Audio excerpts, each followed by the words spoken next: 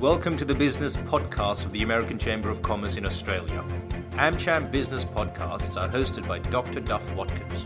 Duff is a director of Exec Search International, an author, and is also on the AmCham Council of Governors.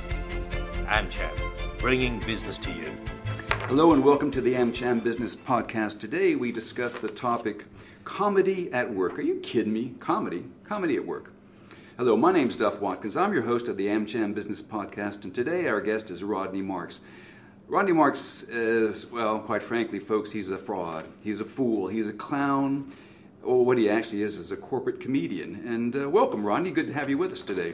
Thank you, Duff. You forgot to say that we're friends. Yes, that's true as well. Because in the age of, corruption inquiries and transparency, one needs to lay bare any conflicts of interest. And the fact that you called me a fraud was in fact the truth. That you said that I was a liar for hire. Well, you didn't say it in so many words, but I inferred that you implied it, is in fact the truth. And I meant it as well, especially the bit about the fool. Now, Rodney, you're a corporate comedian. Is that fool with a capital F? You're a corporate comedian. Now, I've known you for a long time. Exactly what is it that you do? Tell me again. Thank you for asking. I perform my genre of comedy, which is the corporate imposter or the comic hoax, at business events of all sorts. Major conferences, small boardroom functions, cocktail parties, awards nights, seminars, conferences, colloquia. You know what a colloquia is, Duff? No, but it's more than one. Okay, well, anyway. Okay, so you're an imposter. So corporate comedy, you are an imposter of what? Walk me through that. So how does it work? I'm introduced, for instance, as an executive search consultant of the highest level, well-credentialed, Yale graduate with a doctorate from another country. Now we're talking. And into a room full of ambitious people who might be interested in meeting such a person, such as me or even you. And or it could be the new chief executive, the new board chairperson, a management consultant from McKinsey's or Booz or Boston Consulting Group, somewhere prestigious. And it's a hoax. It's all an act. It is an act, but the act is not exposed for some hours, and occasionally for longer than hours. But usually it's about a 4-hour engagement. So let's say it's a dinner. I might turn up at 5, attend the last hour of a conference, have pre-dinner drinks from 6, the first part of a dinner, and over the main course deliver a keynote address. And that might be on the future of the company. It might be delivering the financial statements on behalf of the CFO. It might be delivering the strategic plan on behalf of the CEO. It might be delivering a report from the shareholders on behalf of the chairman or the chairperson. And so people are engaged. My character has stature, and they've met him.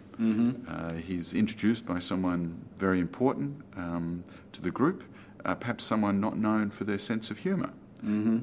But usually people get to senior executive positions because they have a sense of humour, because a sense of humour shows that you understand ambiguity, and they learn to control their impulses, to tell the jokes that are perhaps inappropriate, but they're still consumers of humour.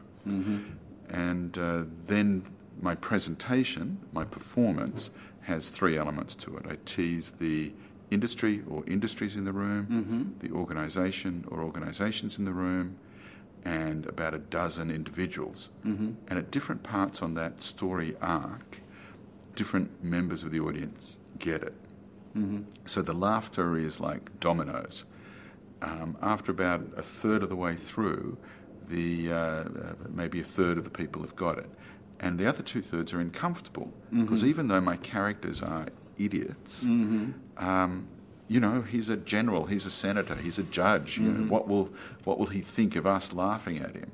So there's a kind of a complex and subtle interrelationship within the audience. Also, I am the beneficiary of unsolicited help. So you might be suspicious that I'm a put-on, but I might say to you, no, I saw him on ABC News last night. He's the real deal. And so people in this environment, whether it's in the US or Australia or Britain, they buy into the leg-pulling aspect of it, and it becomes a co-creation, partly for the way I just described, and partly because, like all experienced comedians, I have more material that I can use in a particular time slot. Yeah. So you might have, after a lifetime, you might have 4 hours of material and a 45-minute slot. So you begin, if you're doing a club, and I still do clubs and pubs and festivals, if you're doing that, I do a joke about first date and a joke about divorce. The audience laughs more at the divorce than the first joke. Okay, I know where they're at. I do a joke about politics. They don't laugh so much. I do a joke about, the location, the city in which we're in. They laugh a lot. So the audience sub-edits you, word processes you as you go through. At a corporate event, you might do a gag about the boss. You might do a gag about marketing or finance or operations and production or strategy or, the bureaucracy or the competitor. And then you go where the laughs are in that way. So it's a co-creation, and it's that's why people like live work, because it's in the moment, it's energizing. I have seen you work a few times, and what strikes me is that when you're getting up pretending to be an expert, you speak just enough nonsense that stays within the bounds of credulity, that you're sitting there thinking, well, this sure sounds like BS, but maybe it's not. And then as you go on, it gets more and more preposterous, and then the audience slowly, gradually begins to get it. Is that a pretty common example? That's yep. In fact, I want to listen to what you just said and write it down because that's going to be in some marketing material of mine in the future. Well, give me an example. Tell me how it works. In fact, just give me one example. Say from a corporate hoaxes and jokes is your business. I know that. So tell us. Give us an illustration. Well, I'm pleased to be here at the American Chamber of Commerce in Australia, and as you know, industry associations, chambers of commerce, those involved with clubs and other sorts of affiliations in the non-profit sector are struggling, and the American Chamber of Commerce has formed not just a strategic alliance, but almost a merger and acquisition relationship with a number of other chambers of commerce, and from henceforth there'll be a new industry association, which will be the Australia-Israel Chamber of Commerce, the British Australian Chamber of Commerce, and the Brazilian Australian Chamber of Commerce, along with the American Chamber of Commerce in Australia, formerly known as AmCham, all combined. It's just going to be called ChamCham because we don't want any hierarchy. Ladies and gentlemen, this is what you get when you're sitting in the audience listening to him spin this complete and utter nonsense that starts off sensibly, and then all of a sudden it goes into the realm of preposterous. But it is amazing how many people will bite and buy in on that. There's a question time at the end of my performances, and it's an opportunity for people, the funny people in the audience, to be funny and get revenge, not so much on me, but on, if you were the booker, it would be on you, Duff. Yeah. And they'd say, oh, what do you think of Duff's tie? Or, you know what I mean? Is Duff the sort of guy you would trust in the future, given that he's just been involved in teasing all his friends and in a comedy of betrayal? And it's a fun way for people to bring out their inner child, but also to momentarily and appropriately forget their business card details. They're just people, and the boss is a person, and the personal assistant is a person, and the chief marketing manager is a person. Everyone is human, and that's an important reminder. And it through laughter there is some cohesing of the group, a shared experience, and people recall not just my performances but other comedy performances years later. Oh, you remember that day when he paid out the boss, or things that, even though the boss may well have been the booker, the boss pays comedians to humanise her or him, and to remind their subordinates that when they tell you to do something or say, join me on this journey, it's not about power that's egotistical. It's because that's their job. And they're just in that role. And you're in your role, so let me do my job and you do your job and we go together. But underneath it all, we're not our business cards, we're people. Okay, so why...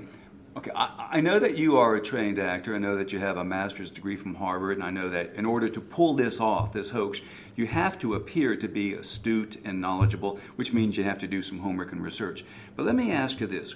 Why should a company pay for your brand of corporate comedy? Why not just hire, I don't know, stand-up comedians or strippers or whatever they used to hire in the old days?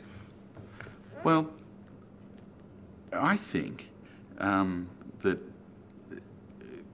entertainers have always had to be tailored if they're going to be successful in the workplace. So there's been comedians and ventriloquists and jugglers and so on the business circuit in the US for over 100 years. You know, this is not. So you know, you can imagine the juggler would be given a brief. Okay, we're using you for a metaphor. Lots of our troops have to multitask. Show us how to keep a lot of balls in the air. You can imagine that the ventriloquist, hopefully the ventriloquist could say ventriloquist better than I can say. Easier than you, yes. Would be told to play perhaps the customer, as well as have a customer doll as well as a staff doll, and do some role playing there in a safe way. And comedians forever will have had to have humanised the workforce, celebrated success, made sure that those people who were too big for their boots were taken down a peg or two. So I fit in a corporate tradition that is as old as organised workplace, and I fit in a comedy tradition that goes back throughout history and presumably in prehistory, although because, Duff, and you would know this as a Yale graduate, when it's prehistory it means there's nothing written. Wait a minute, slow down. Yeah, okay, I got that, thank you. So, for instance, my favourite characters in literature are Polonius from Shakespeare's Hamlet, who was the Prime Minister of the court, and who said lots of eloquent things that meant nothing. He was the original waffler or double talker. And my other favourite character is from 16th century Italian improvised theatre, mask theatre called Commedia dell'arte, and that character is Il Dottore, the doctor. So the well-credentialed, you know, blustering fool who uses big words, again, that are empty, weasel words. So my characters are like that. Too often in the workplace, someone full of puff says things that are important and pompous and empty, but they can't be called to account within the normal organisational framework. It's not only politically incorrect; it might be career suicide. But a comedian can say things because you just come in and then you go out. And a comedian can say things on behalf of. So, for instance, if the boss wants there to be more plain talking amongst staff, might hire a comic hoaxer. If he wants there to be more straightforward behaviour, not walking on eggshells, not worrying about status, but if the kid in the mailroom has a great idea, let's go with the great idea. Let's not worry about it came from the kid in the mailroom. You know, only the marketing department can have ideas. Let's not do that. So my genre in the US is known as as put-on. I'd be a put-on artist there. In the Commonwealth, it's known as you're a corporate imposter or a comic hoaxer. In Australia, this genre is particularly popular compared to other countries. And I think that's because we like to have an egalitarian workforce. And And so my character's gone a great journey from being very important to being less than important. The theme that I've seen in your characters, and I've seen a few over the years, is you always appear to deport yourself as the expert.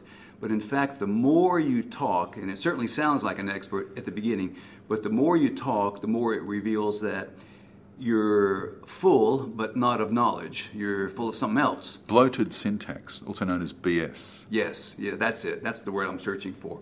And now, why you? Why are you, as the comedian, allowed to get away with this leveling process in corporate comedy? I mean, I've seen you make fun of the bosses.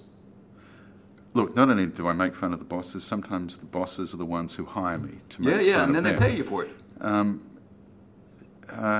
I think this is an ancient role of the court jester, that it levels the boss.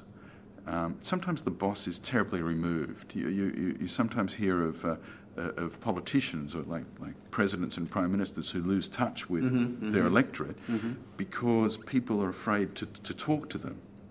But if they surround themselves with people who have no fear because they're actually not reporting to them, they just come in for a short time and then leave.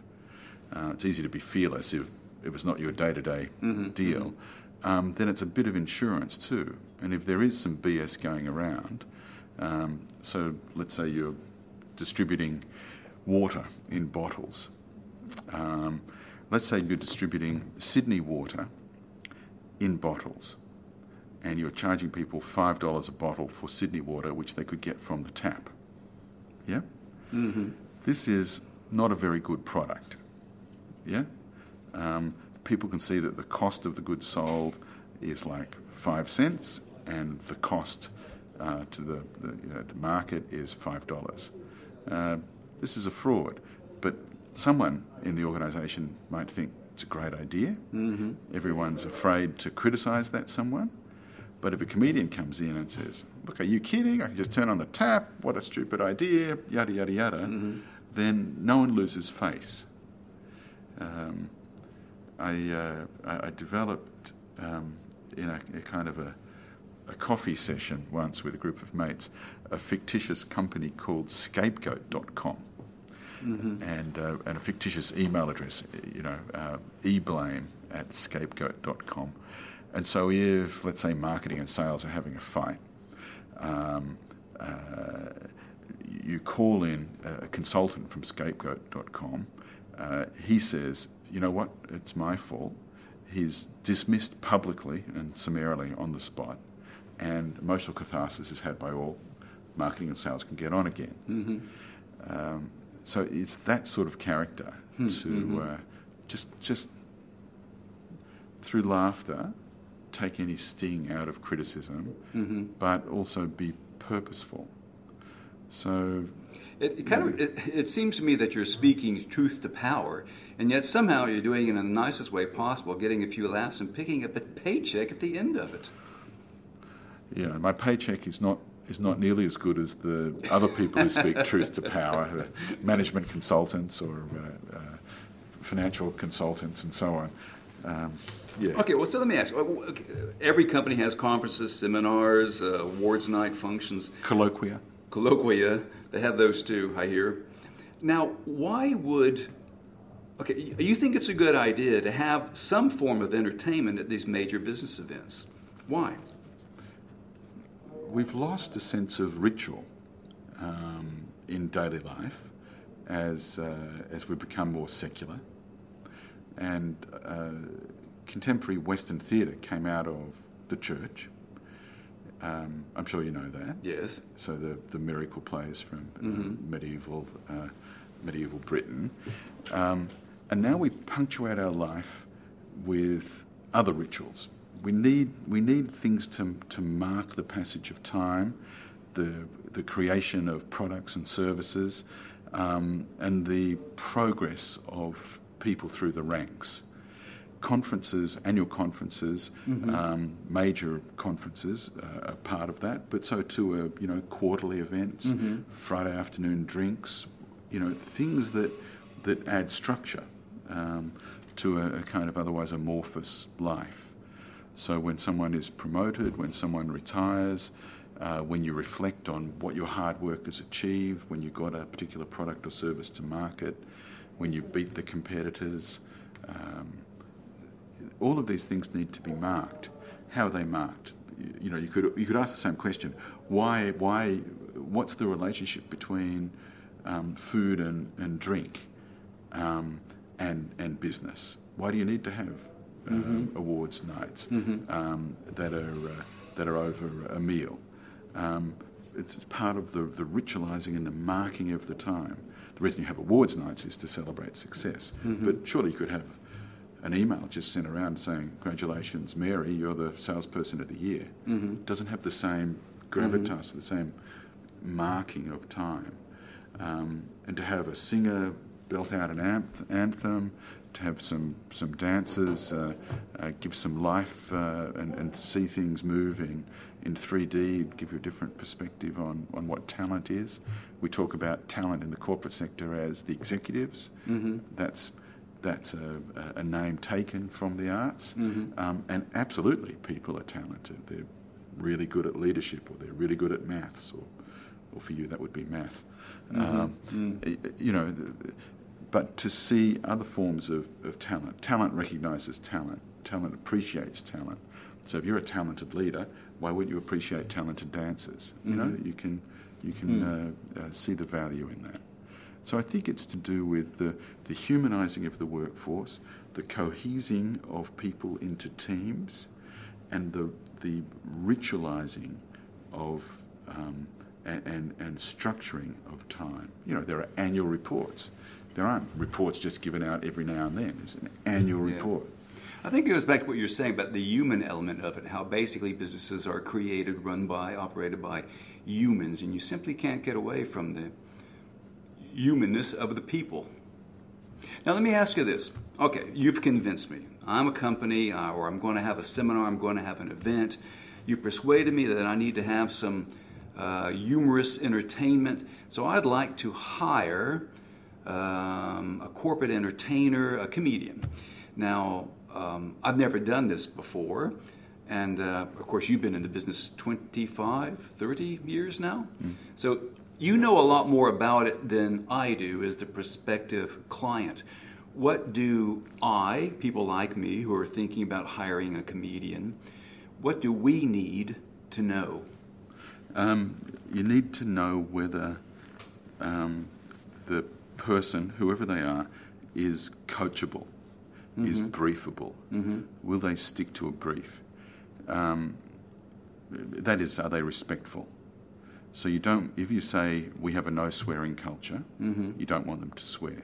If you say we have a no sexism, no racism culture, you want them to respect that. If you say we have an ageism culture, you know, anti-ageism culture, you want people to fit in with where you're at. If you're sponsored and the sponsor wants to be mentioned, you've got to make sure that the person will do that.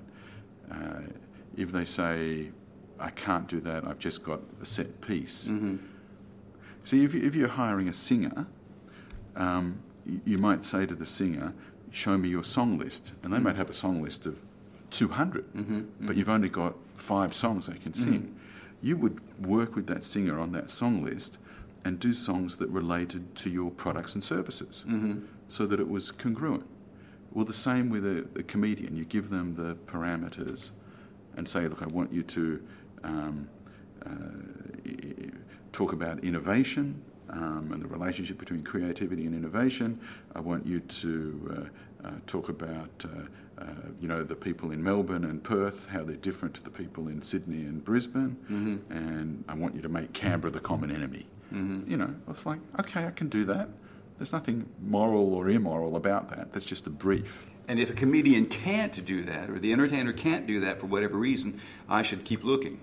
Well, yeah, and probably before you even get to speak to such a person, you would check them out. You know, nowadays we're blessed with YouTube and LinkedIn and Facebook and Twitter, and you can see examples of people's work. It's not a matter of auditioning someone in a room where there's no audience. You want video of them in front of an audience.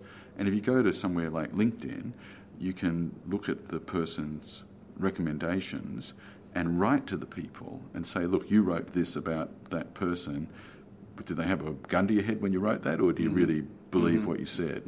Yeah, these are verified testimonials.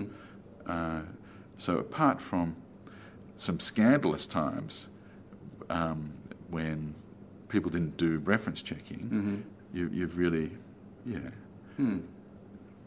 it's professional. You would brief a management consultant. You would brief your auditor or your actuary or your architect. It's a profession. So you've been doing this for a long time now. What have you learned over the 3 decades you've been imposing people? You know, so I guess it's true, which is, I know you have so many characters. I know you do different accents. I know you do even different pigmentations. And so it's pretty true what I've heard about your wife. She goes to bed with a different character every night. That's right. Yeah. She's long suffering, Deborah. 30 years of marriage. What have I learned? I think I've learned that people would like to have fun, given half a chance, which is really nice. People in nursing homes like to have fun. Infants like to have fun. My favourite saying for many years is an old proverb: even the wisest man likes a little nonsense now and then. So you see the Pope smiling, you see all sorts of captains of industry smiling from time to time. It's not, life doesn't have to be grim all the time for you to take it seriously. There can be some light and shade. I think of comic relief as not relief from seriousness, but like three-dimensional sculpted relief, that it highlights the seriousness, helps you deal with the seriousness. What have I learnt? I've learnt that it's a privilege to be the person who tickles other people. Someone has to do it, so it's a role. I'm privileged to be in that role. And to have fun with large numbers of people, with small numbers of people. But I also am kind of at the stage where I'm also interested in the theory of humour, and I've started a LinkedIn group called Corporate Comedy, which your members are welcome to join. It's an open group, and contribute to discussions and even start discussions. And so I ask people, and other people ask people questions like, should the boss open his or her keynote speech with a joke? Is it ever okay to be sexist in public through the microphone? Give us examples of jokes that were told badly or shouldn't have been told at all. And when you go out to the wider community, you realise that is just gold, absolutely gold. That, by the way, the general answer was no, the boss should not always start with a joke. It depends on who the boss is. If the boss is able to carry a joke, good. Otherwise, don't be formulaic, just do what you feel comfortable with. There are other ways of humanising yourself without being humorous. For example, you could tell a story. A warm story. It doesn't have to be a funny story. It could even be a sad story that has the same effect. You put some emotion into your presentation. And so, I found the online community, as well as talking to people one-to-one and in small groups about comedy, is an endless source of inspiration to me. I can see how... people tell me jokes that were told at their weddings 50 years ago. I got told a gag of the best man said, your marriage will work as long as there's no incompatibility. That is, as long as he's got the income and she's got the patability. Now, that joke's at least 50 years old. That's a dinosaur. Because it was but it's a winner. And you can kind of see the gags from the 10s, 20s, the 1910s, 1920s, 1930s, 1940s, jokes before cars and so on about horses. And, jokes about 9/11, certainly jokes about 9/11 and disaster jokes, Challenger disaster jokes, but also Y2K jokes and so on. Some jokes are the same sort of joke, but transferred setup or transferred punchline, and right through to jokes that help you cope with 2014. Well, that leads me to ask, I think a lot of people think that comedy is easy, that it's simple, that it's not demanding. And I myself, I've done a lot of public presentations and public speaking, and what is easy is telling a joke that doesn't work. I've verified that and documented it many, many times. What's our chief takeaway today, Rodney, for our audience? Well, like all professionals, when you're good at something, you should do it, and when you're not, you should delegate or outsource. So, if you want humour at your event, don't get the funny girl or guy in-house. Hire someone professional. You wouldn't necessarily get the singer in-house or the dancer in-house. You do someone who's doing it full-time. But also that humour is valuable and not frivolous. Mm-hmm. I don't want to say that it's important. And as I mentioned before, there are other ways of humanising an organisation. But comedy is one of those ways, and it's a worthwhile expenditure, whether you're a non-profit organisation, a private sector or a public sector organisation. Mm-hmm. It reminds me of the Danish philosopher Søren Kierkegaard said, "Humor is the great vehicle for truth." It's how we convey truth in a safe way, and it's a way of being either respectful or disrespectful in a socially acceptable way. And I think that's what I'm picking up from what you're saying today. Why it's a good and it is valuable. It is a great value, a good investment for companies to make. It's more than just a leap of faith. Was that Kierkegaard? Maybe not. Yes, it was. It was. Oh, yeah, thank goodness! I just passed you philosophy lucked out one. On that one. It's just I got no acknowledgement. You see, I expected a round of applause. Anything else that you want to tell our audience today, Rodney? If people want to write their own material, you can do that as well. And maybe get in touch with me. I'll show you how to do that. It's there's a lovely gag about comedy that you need three things to be successful as a comedian: push, luck, and talent. But any two will do. Mm-hmm. So I've tried not to believe in talent. I've tried to believe in push or some sort of communication, and being lucky. And